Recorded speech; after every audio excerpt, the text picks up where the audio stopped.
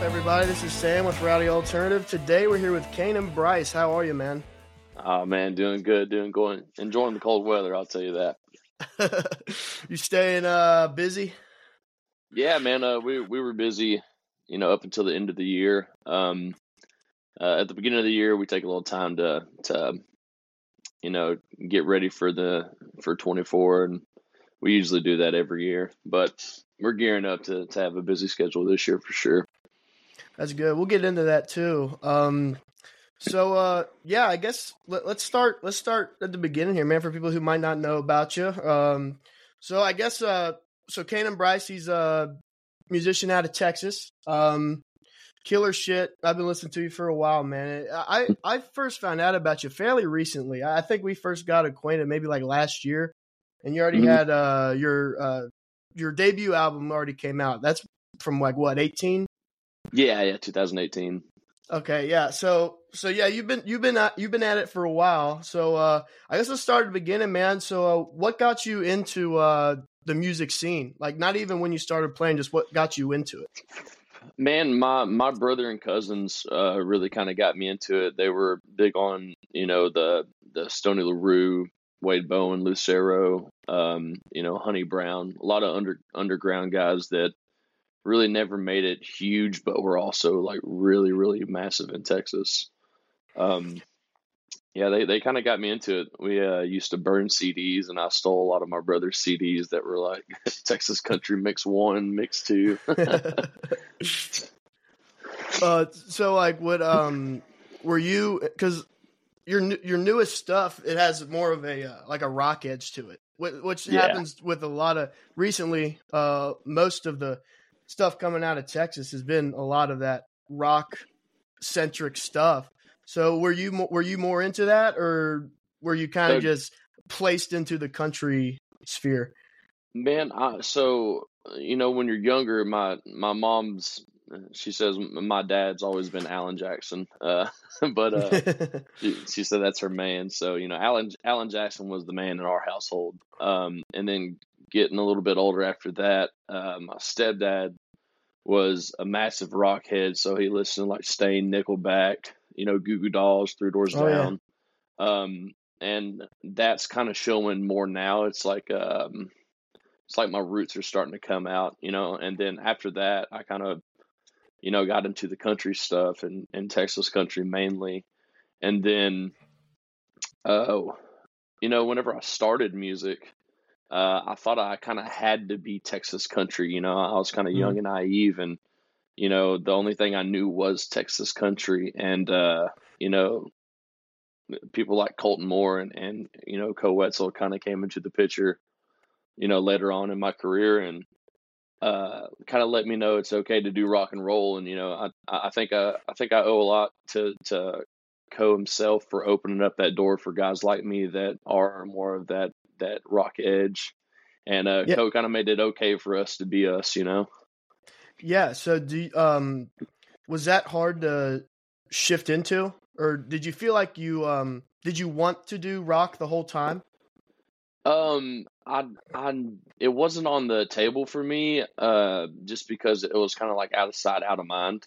But I started seeing a lot more rock edged people come out, and I was like, oh, so it is okay. Because, at one point in time, I think rock music was kind of shunned from, the Texas scene. It's either you had to be like Texas country, Southern rock, or, classic country. And, once it was okay to do rock and roll, and I was like, oh shit, it is okay. Let's do it. And, I started kind of introducing it a little bit at a time, and I guess it came really natural. And, it shows in our live show more than anything, that we're definitely more rock driven, and that's kind of our wheelhouse, and I think we're going to stay there for a little bit. Nice. Yeah. Cause like, I personally, I didn't even get familiar with like that world of like Texas, country, red dirt until like, I'm not from there. I'm from Kentucky. So I moved out there, and that's when I discovered it. And that's right when they started to play more of the rock stuff. Like Co really blew up around then. You had like Reed Southall. They had more of an edge to them too. And Yeah, I thought that's what it always was. And then I did some research and like, oh shit, these guys completely did a 180 and just they killed it anyway doing the country stuff. But like they killed it even more doing the rock stuff. So it was pretty incredible to witness that. So with you personally, when you do compare your writing, whether it's like the songwriting or just like writing the music for like riffs, whatever, is there a big difference in that when you think back to like your 2018 releases to now? I think there's a huge difference in it. Whenever I first got into the scene, I've, I feel like the music scene's a lot of hurry up and wait. Mm-hmm. And I'm not a hurry up and wait kind of person. So like I get real antsy and when I started out really strong and did a lot of acoustic shows, and then after that I was like, man, I need a full band. And I was like, well shit, if I need a full band, then I need an album so they can learn the songs, because you can't just like get guys together and just make shit up, which you can. I figured that out. But at the time, I'm naive and I don't know what I'm doing. And so I get the money up to do, I think it was like 10 or 11 songs, I think. And I get the album made, before I really found out who I was. Mm-hmm. And that was a very, very beginning stage of my songwriting as well. Because the songwriting and learning music started simultaneously. It wasn't like I played guitar and then started songwriting, or I was a songwriter, or poet, or whatever you want to call it, and then started music. No, it's just like it kind of happened together.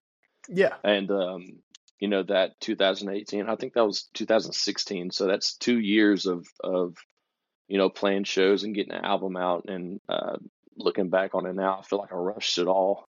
And I feel like, knowing what I do now, it would have been better just kind of lay back and grow as a songwriter and a singer. And I feel like I kind of rushed into it a little bit. And yeah. When you got the group of guys together when you finally got your band, how you kind of just say like, all right, guys, like go nuts, let's make like add in a drum section. Like how'd that all work out? Like was that all hard to gel, I guess? Man, it was all a huge learning curve. One of my favorite, I think it's probably my second or third favorite album, is Ragweed live at Cain's Ballroom. Yep. And I learned a lot from that live set itself. And from there, I just tried to like figure out what was best and what, not necessarily what to feed the crowd, but like what I wanted to portray, me and my band. We had a Reckless Kelly cover that we still cover today. We have a Colton Moore cover that we've done from the get-go, that we still do today. So it was all a learning curve, and I'm not far off from who I was back then. It's just a little more rock edged. Yeah, right on. It was just a lot of trying to figure it out as you go. Yeah, which I think a lot of people have to do that. Yeah, that's almost anything. I feel like you can't really avoid doing that, especially as a musician, I'd imagine. Yeah. Now you can either, what's the saying? You can either get busy living or get busy dying. Is that what it is? Yeah. So you just gotta go out there and do what you think is best and learn as you go. Yeah. So did that help? I'm not really talking about you specifically, but when you see like whoever else playing in the scene, like can you tell the ones that, and don't name any names, I'm just wondering from outside, can you see the ones that are like forging their own way, like kind of how you were saying, you learn as you go, or the ones that are like, all right, Ragweed, for example, I'm going to be that, I'm going to do that, and I hope that I could reach a certain amount of status. Like, is that a thing that you see? Man, I think we see it a lot in the scene, but I think there's a fine line between like being hugely influenced by somebody versus like completely rip them off. And I've seen the people that completely rip off other artists, and then I also see the people that are heavily influenced. It's kind of like the Greta Von Fleet thing, how they get compared to Led Zeppelin, but it's like they're just, young rock kids that love Led Zeppelin and wanted to kind of bring that back to a new era and a new generation. And I feel like they get a lot more hate than they should, Yeah, I mean, you're talking. I'm a massive fan of them. Like, they don't even sound like their newest record, and like the one before that, it doesn't sound even close to Led Zeppelin anymore. So that argument's out the window. Yeah, I felt like they kind of got pressured into that, which I hate that for them. Yeah, I feel like Greta having the heavy influence from Led Zeppelin was what made Greta Greta. And I feel like they took the wrong turn into listening to all the naysayers and all the people bitching about it, and straying away from being themselves and what they know best. Yeah, like they went. I would say I think they went because that was like before TikTok, where like people could go viral fairly easily. Like they went viral like in a bad way that just screwed them, and it's no fault of them. But no, you're right. It's unfortunate that could happen, but yeah, like the influence. There's nothing wrong with influence at all. Yeah, but absolutely, it's just a matter of how you make you freshen it up, you make it your own. Yeah, exactly. And I encourage. I've had a lot of people come up to me because we do a couple songs by other people, and one thing about those songs is I feel like you're just kind of staying in one box if you don't make it your own. So one thing I encourage people to do is, people, I've told a few people when they ask me, it's like, hey, like, how do you pick songs? Like, and I tell them, like, number one, do what you love. And number two, if you love it, do it your own way so people don't compare you to anybody else. Yeah. Is that difficult to do in such a tight knit scene like it is in Texas? I think it's hard for me to say because, there's a lot of things that came really naturally to me, and like straying from the path and making things my own way has always been super easy compared to just like the norm. Yeah. So, for me, it was very natural for me to take something and completely flip it upside down. I think compared to most, because most, I think it's hard. I guess it's hard for them. I really can't speak for them, but for myself, it was really, really natural for me. And maybe a lot of people struggle with it. Maybe they don't, but for me, it was super, super easy. Yeah, and that's what my next point was going to be with like you, especially, and like you, and like there's a lot of people do know how to flip it, like especially with their last couple releases. Like that I feel like artists have to go through, like jump through the hoops of, like you said, like you were kind of pressured to do the Texas country stuff, right? Yeah. So it takes time to find your sound. And like, as a listener, like we could think like, okay, this is his sound. Like this is Canaan Bryce. This is other guys too. Like I always bring them up on here. Austin Meade is one, like super unique. Absolutely. Yeah. And then you see like young guys coming up, like you're wearing an American Slang shirt. Those guys fucking kill. Yeah. And like, yeah, like it's just really cool to see people like make their own sound in such a tight knit scene that's pretty, it could get over diluted at some points. Like, you get so many different people and like you really are forced to make it your own. Yeah, absolutely. And I feel like that's where the artists that get bigger and go to that next step stand out. It's kind of like being yourself versus a cover band. No one wants to. Yeah, if they want to hear George Strait, they'll listen to it on their phone. If they want to hear Canaan Bryce do a George Strait song, that's what sets the difference. Right. That's a good point.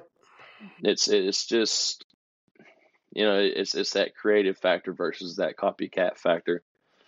Yeah.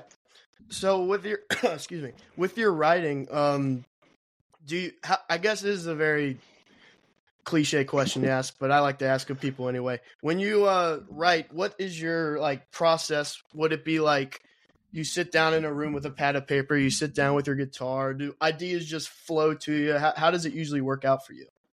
Man, I've gotten asked that so many times, and I'm sure you have. the only way to answer it is like me personally, I'm not a focused writer. Like there's a lot of people that are really big songwriters and make a living off of it that are like, all right, once a day I'm gonna sit down and write. Every 2 days I'm gonna sit down and write. 3 times a week I'm gonna do it.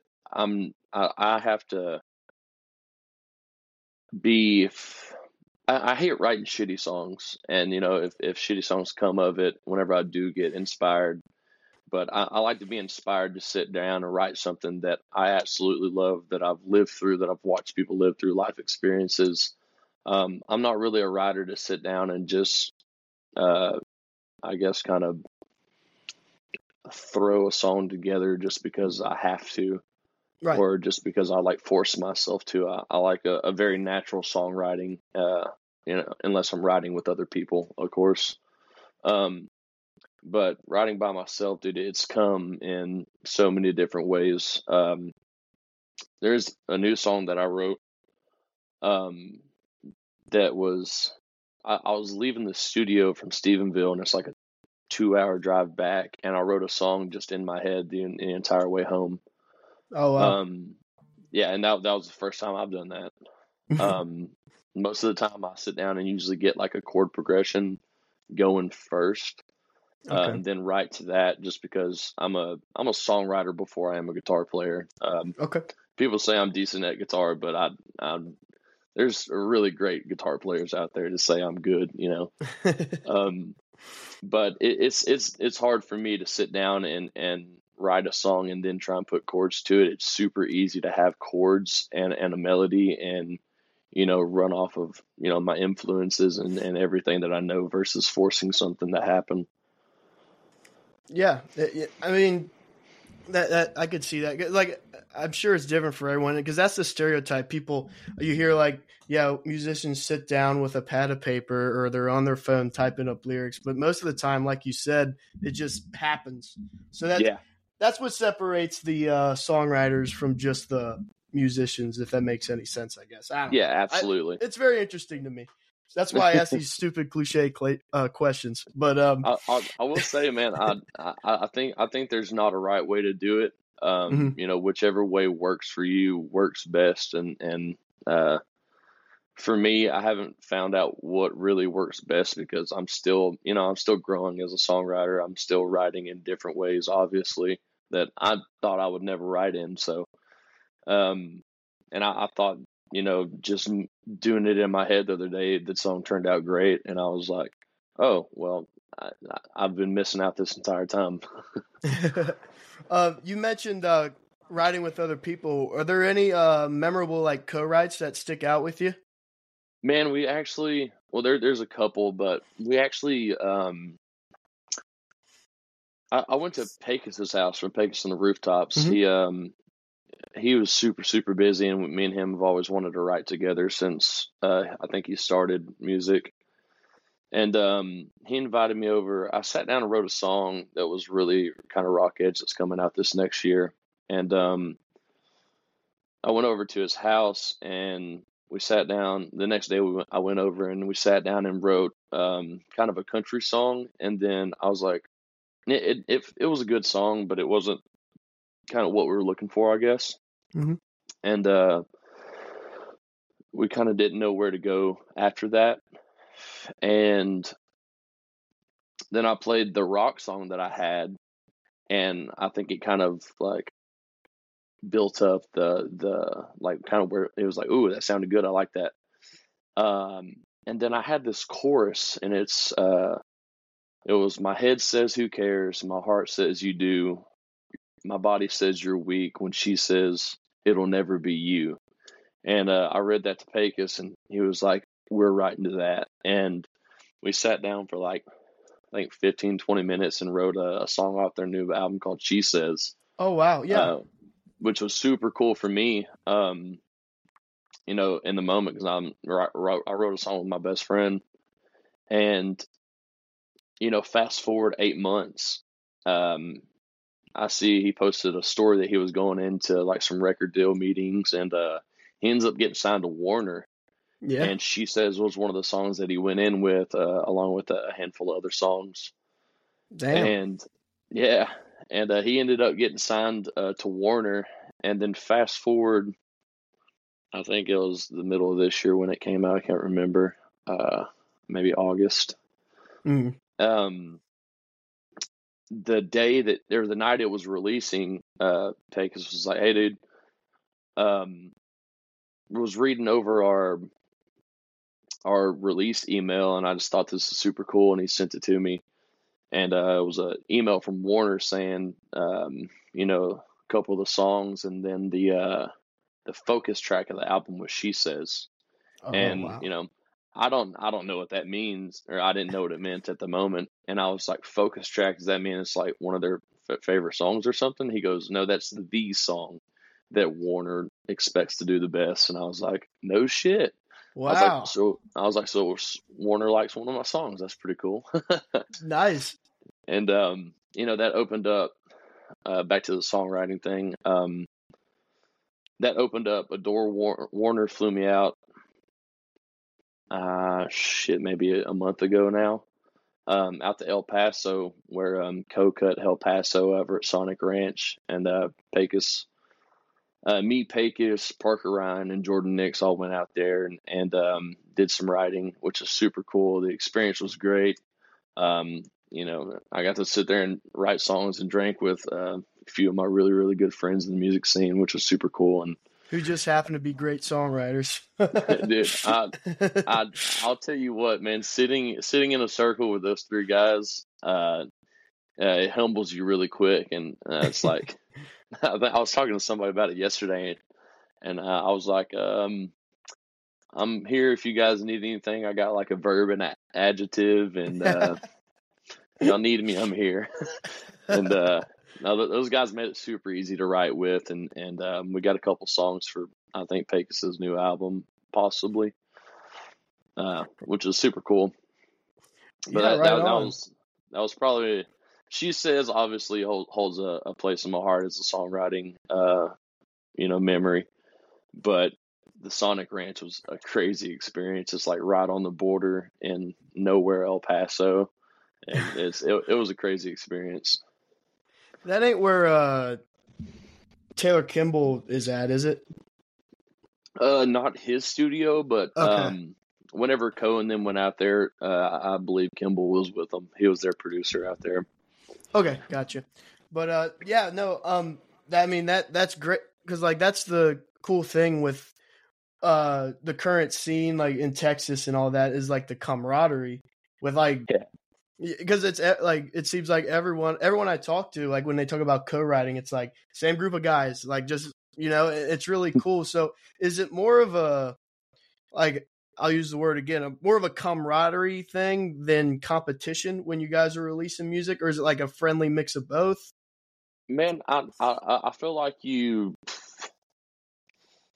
uh, I feel like it's never competitive. Obviously, we want the best. It's not a like I want to do better than the next guy. It's like I want everybody doing good kind of thing. Yeah.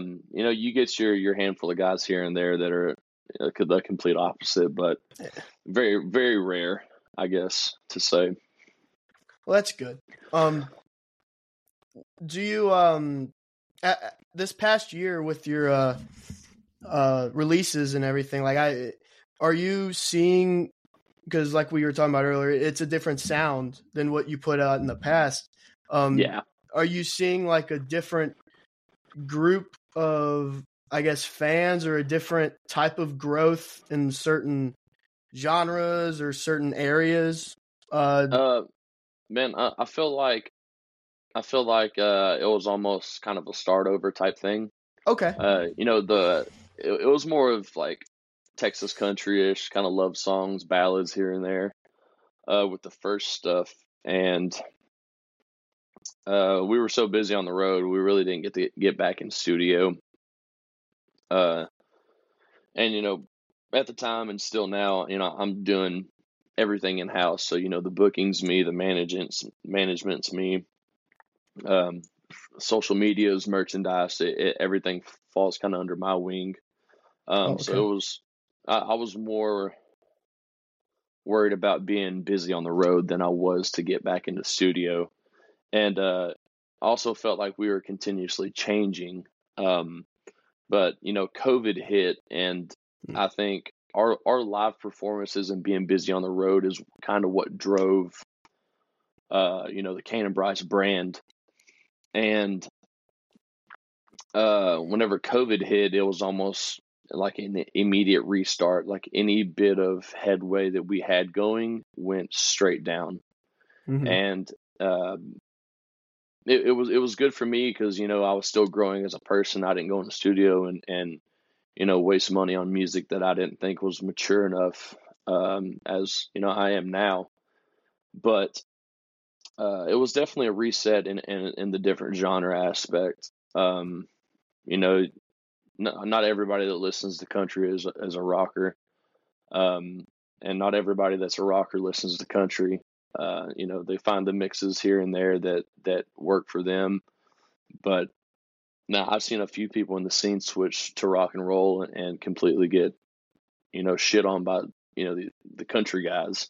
Yeah. And not artist country fans. It's like, oh, go back to your old shit. And it's like, people grow, people change, who you were 5 years ago isn't who you are now. And for fans to expect you to just stay the same is ridiculous. Yeah. Like if you're not, if you're not progressing, like, are you even doing it right? Yeah, exactly.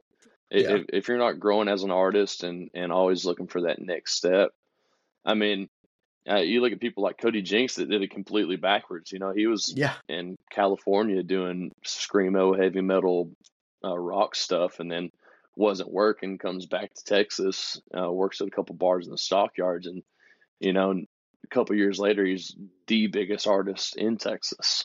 Yeah. You don't see the rockers going, oh, fuck Cody Jinks for going to a country boy. It's like, the dude grew. He grew. He got older. He realized he wanted to do country music. Yeah. Doesn't make him any less of a rocker.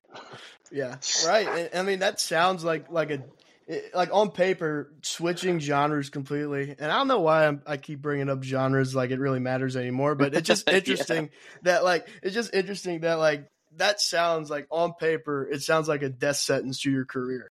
Like, you know what I mean? Like, yeah. But I feel like nowadays, like, a random name, I know, like Steven Tyler from Aerosmith. Like, that was he's classic rock guy. He was in Aerosmith, then he put out like a country album and got shit on. But I feel like nowadays, it's like completely different. I feel like a good thing about this new generation, like our generation, whatever, is that they're more open-minded mostly. Yeah. You know what I mean? So, and especially where you're from, like it's such a grab bag full of like different sounds, different styles. Yeah, and that's a beauty about Texas is I've always told everybody for the history or forever, it's like Texas is a melting pot for music. They say that there's a lot of people or a lot of places around here that are a melting pot.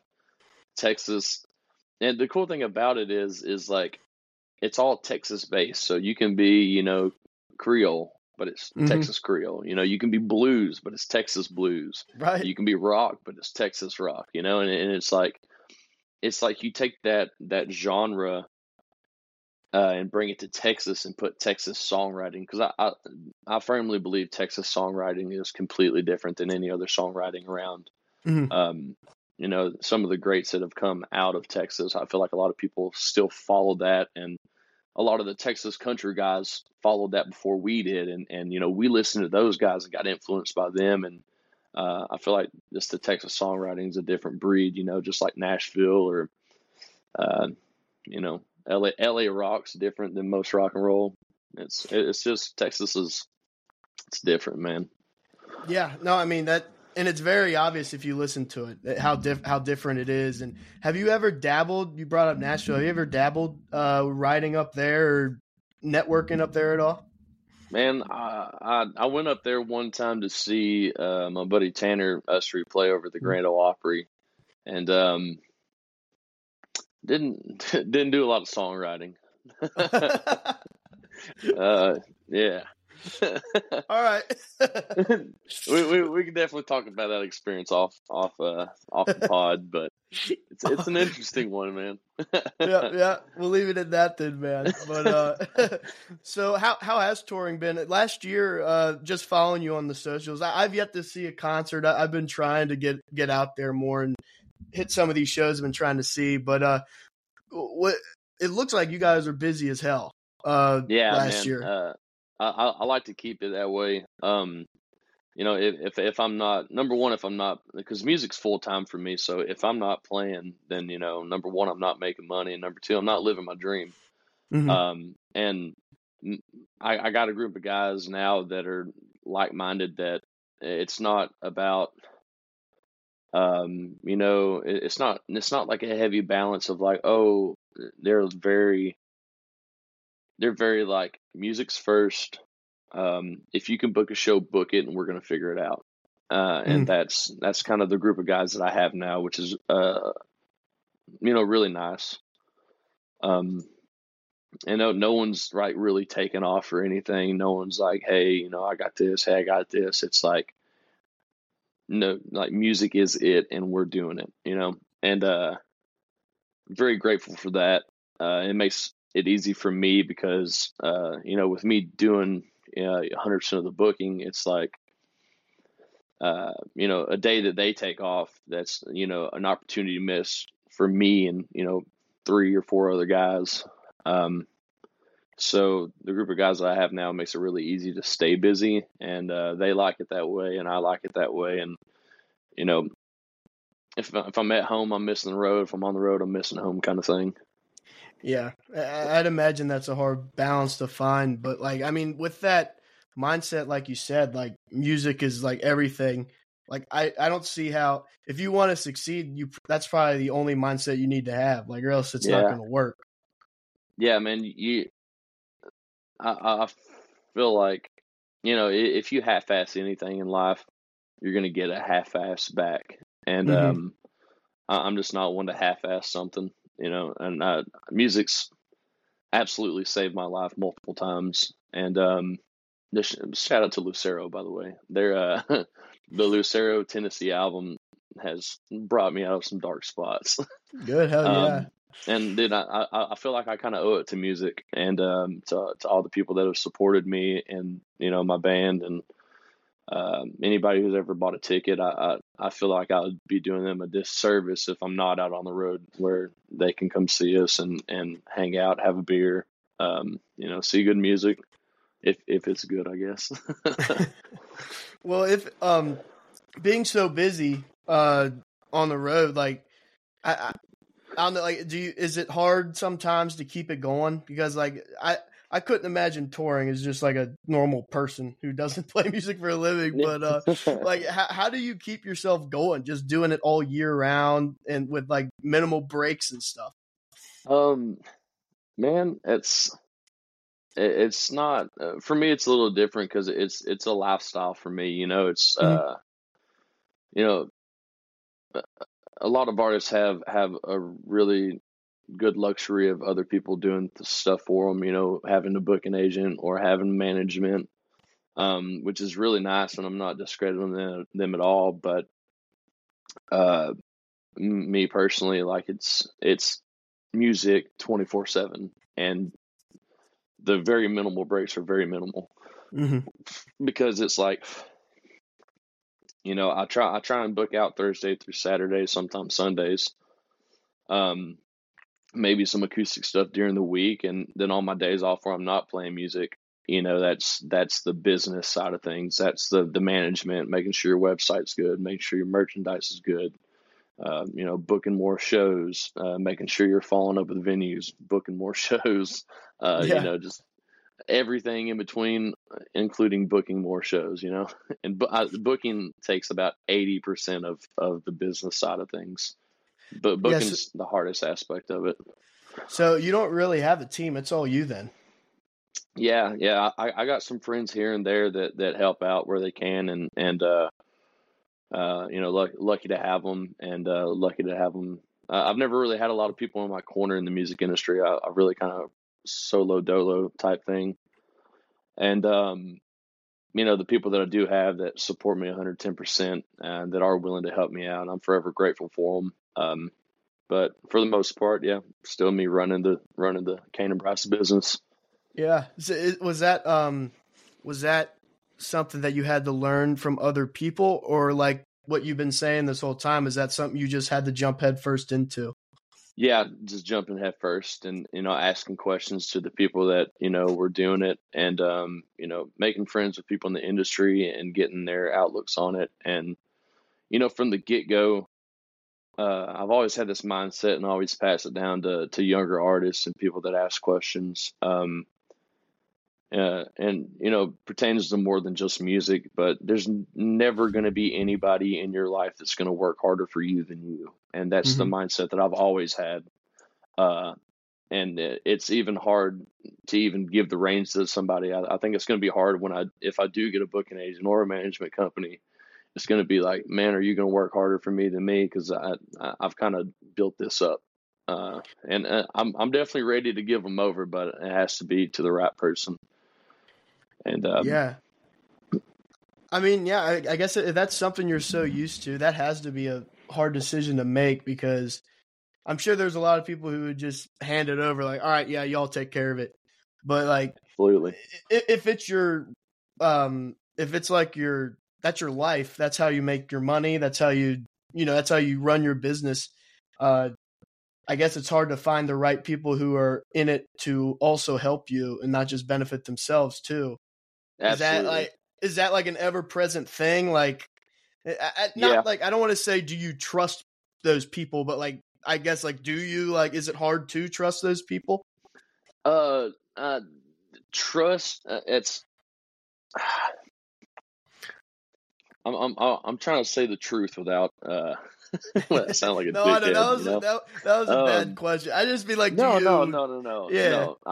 I'm a very open book, and I like to be real with people, and I think anybody that's met me or knows me knows I'm like, whether I hurt your feelings or I'm your best friend, it's 100% honest, and it comes from a good spot. But along with good camaraderie and great friends in the scene, there are a lot of selfish people and a lot of dickheads that you do deal with, and a lot of dickhead fans too. But the industry is a very dog eat dog, and I feel like that's just the inevitable thing about the music industry.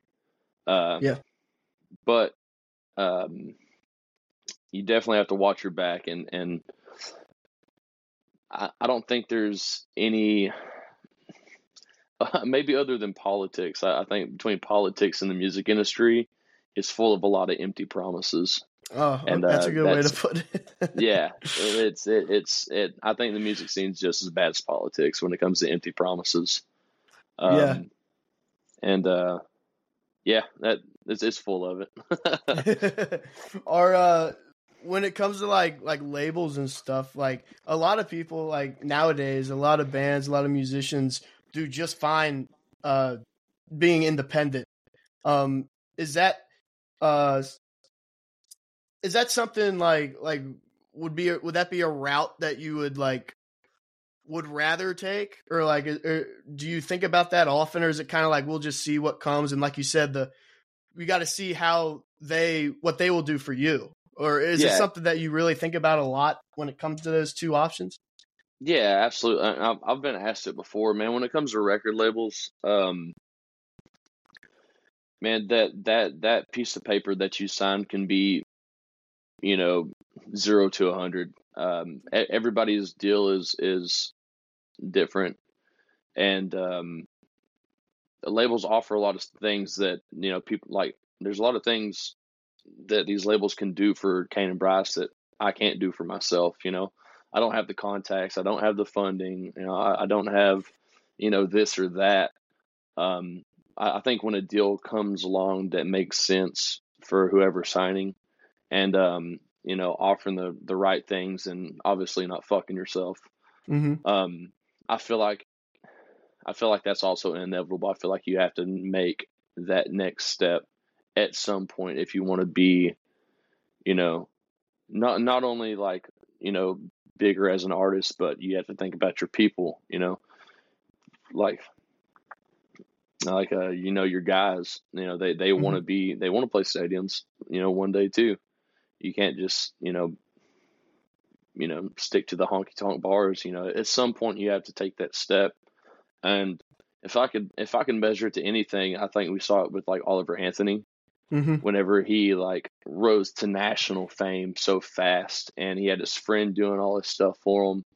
And I think, was it Joe's Honky Tonk that he had that deal with, where he like criticized them for charging the amount of tickets, and the venue was just trying to break even from the money that they wanted.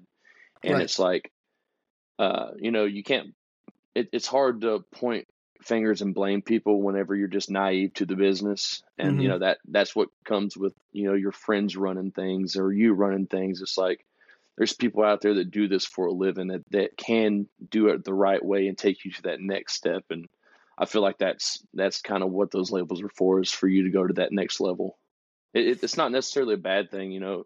Parker got criticized for it. Cole got criticized for it. And it's not a bad thing. It's not like we're leaving Texas or we're not independent. It's just, these Texas guys are at a spot where we can basically do whatever we want. We're already making a living for ourselves down here. We're trying to get to the next step, yes, but we're already making a living. We don't need a record deal, but if one comes along that we want, absolutely. I mean, if I want to be successful and I want my guys to make more money and able to take care of their families and insurance and stuff like that, like at some point you're going to have to take the label. Yeah, and people throw around the word sellout all the time. It's like, it's not like, you want these guys to make a living and get paid. It's like they're not selling out; they're just helping themselves. We're just trying to make a better living for ourselves. It's, and I will say it might be a little different. With and I say Nashville a lot because it happens a lot in Nashville. It happens in Texas too, but these guys that sign deals where they kind of get screwed, or they don't have control over their music or their songwriting, and they get told what to do everywhere they go. Obviously that's not the deals that we take. The deals that Cole and Parker, I'm sure, I mean, I haven't read it, but I'm sure that they have complete control. And I know people in Cole's camp and Cole himself, and they signed a deal where they have full control over the music and get to do whatever they want to do, within reason, obviously. But I feel like those guys made the right call with, you still get all the benefits of being on a label, but you still doing the same shit that you're doing, Yeah. So you really can't complain whatsoever. Yeah. I think that just gets miscommunicated a lot with like listeners versus like the artists who actually go through it. But, but what can you do? You can't really avoid that. It just kind of comes with it, I guess. Yeah. So, I mean, it's a new year, 2024, just started recording this on, what is it, the 2nd? I can't even tell. It's been a long weekend. It's like second or third. Yeah. But, so what do you got? Are there any goals? Not necessarily like what's coming out, but like, what do you want to accomplish this year? Man, this year, definitely play more shows than last year. Man, if we could be on the road 3 days a week, every week, I know me and my guys would do it in a heartbeat. Definitely want some bigger shows with the same people we've been playing with, between like Pecos and Austin, Tanner Usry. Those guys do us a lot of good by allowing us on the road and playing on the stages that they play. Definitely getting more music out. That's we went in the studio maybe 3 months ago. I'm not sure, 3 or 4 months ago. And I actually went in, which we can get into that here in a sec, but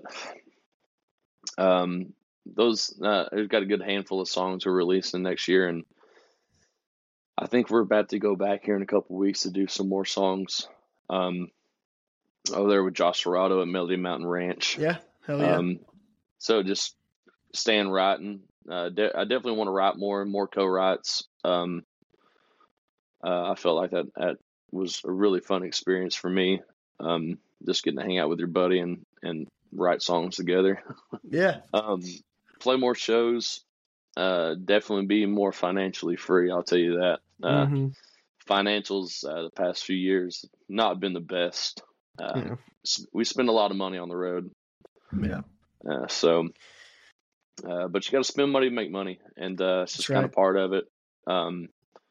But maybe just kind of hitting that next level. We've been kind of coasting on a kind of under that next level line for a few years, and I think this next year with our new music and going back to the switching genres type of thing, our new music is going to be a little different. Okay. Nice. It's still going to be rock edged, but it's going to be that Texas songwriting, and it's going to be kind of alternative, kind of punk rock. Oh hell yeah! Yeah, it's you're going to hear a lot of really punk rock influences, which is another genre that I grew up on, and I've been still embedded in. Yeah, I'm hoping this new music is really what sets us apart.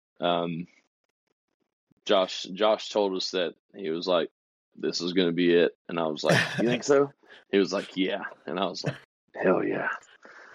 I'll believe when I see it, but I'll whenever we get off here, I'll send you a couple to check out and see what you think about them, man.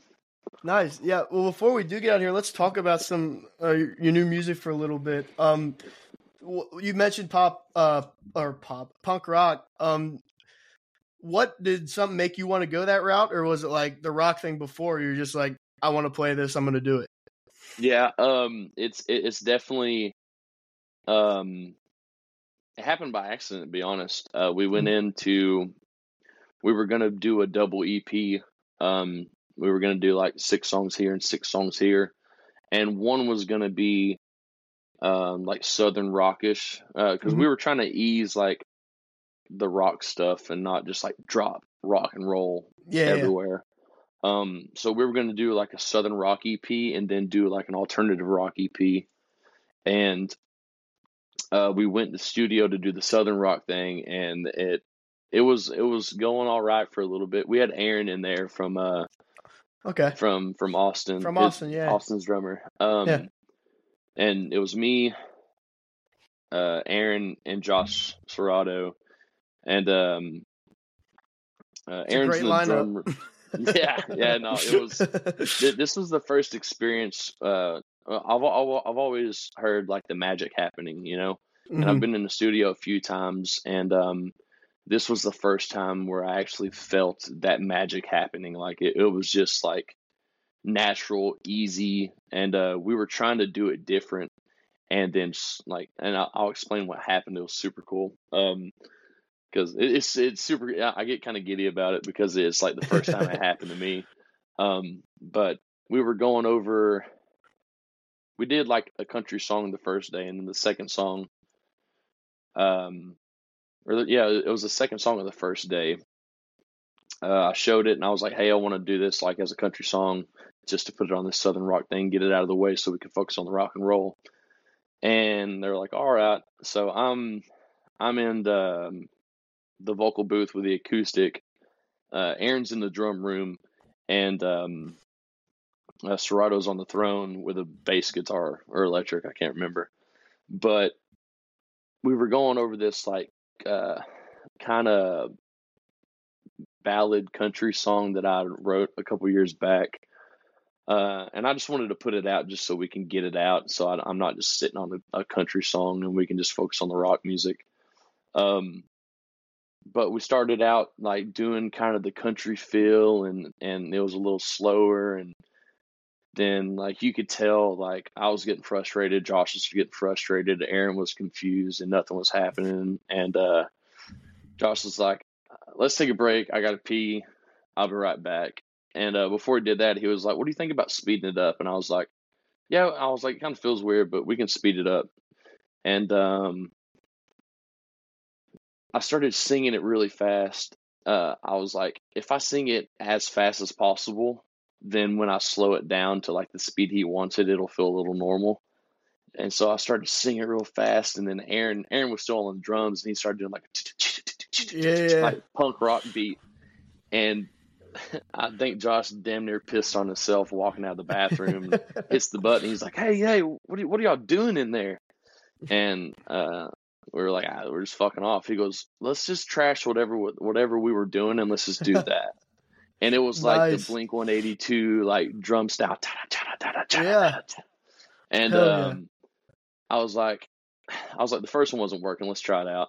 And I really, it all goes to Serato really, because me and Aaron were just messing around, and he really kind of heard where it was going and really liked it. And me and Aaron were like, okay. And Josh was like, trust me, guys.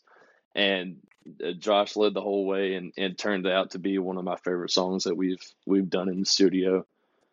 And damn. Yeah, that was the first time, and from there on out, we were like, all right, let's get rid of whatever the hell we were doing, and let's just focus on the rock and roll. That's natural. It's feeling good. Let's just focus on that. And then I think I had a country song that I wanted to do, and it wasn't working again. And Josh was like, hey, come in here, man. Let's see if you have any other songs. And he was like, you got any other songs? I was like, yeah. I was like, I didn't really feel like they were good enough. And then I played him one song, and he was like, where the fuck's that been, dude? And I was like, I don't know.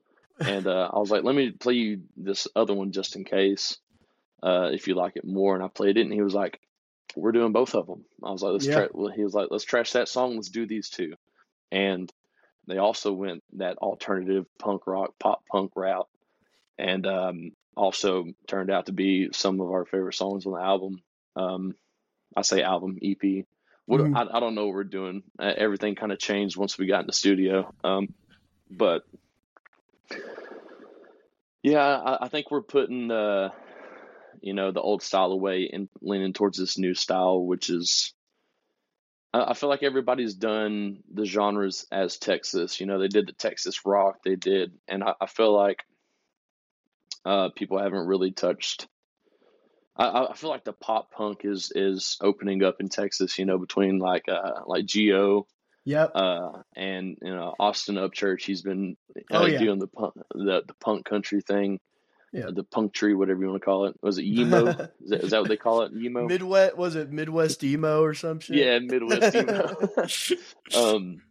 And I think the new stuff's going to be geared towards that alternative rock, and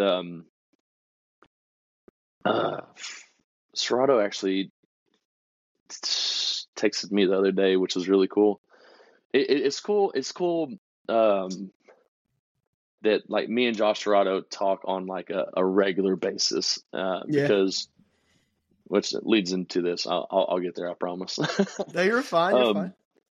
Serato, man, I've looked up Serato forever.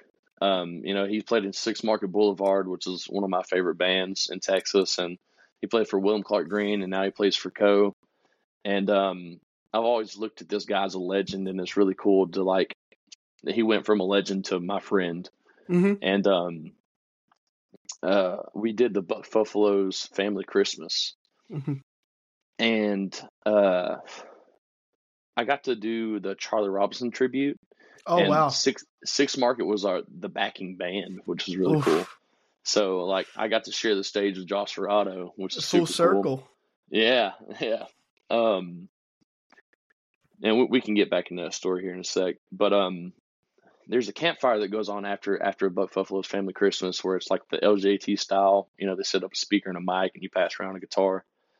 And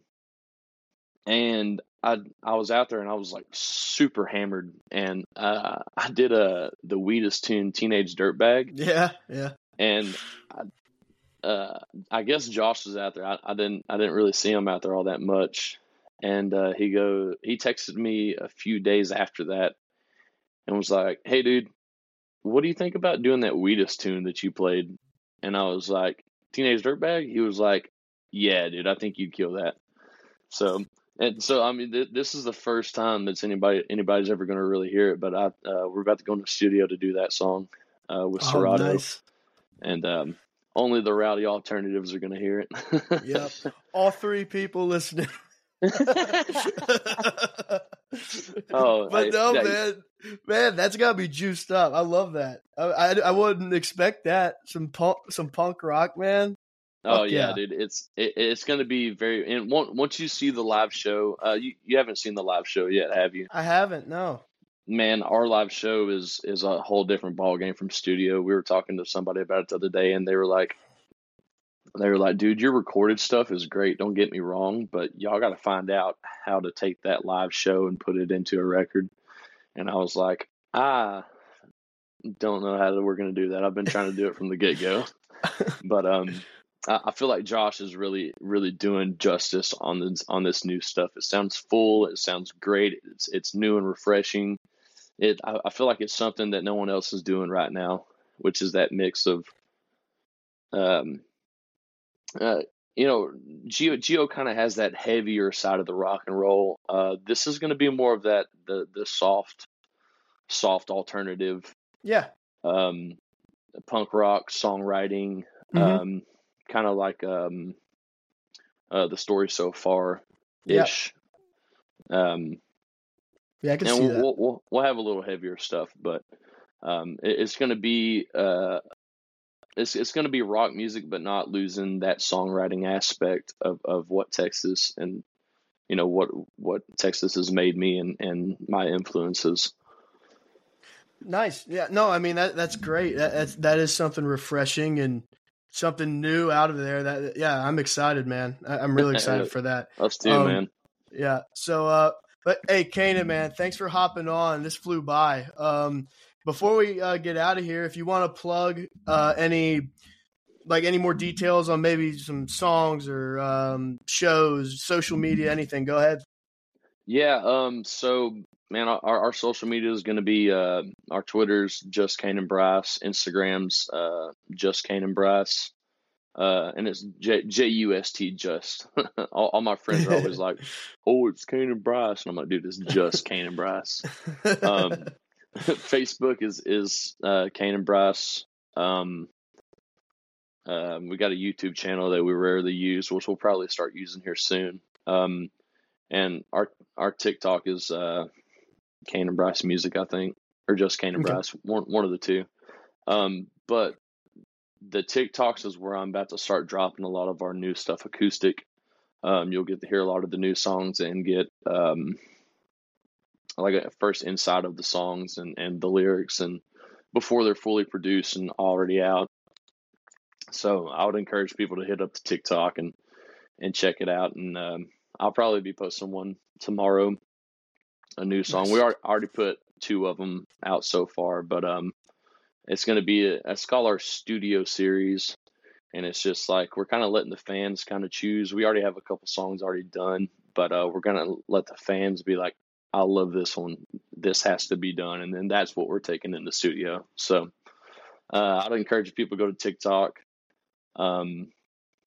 Yeah, new music coming next year for sure. Probably sooner than you think.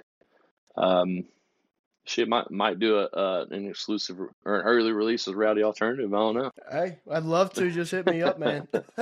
Hell yeah. Yeah, Canaan, thanks so much, man. This has been great.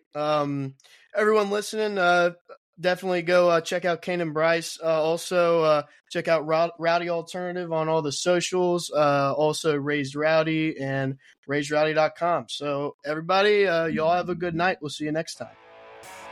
Peace.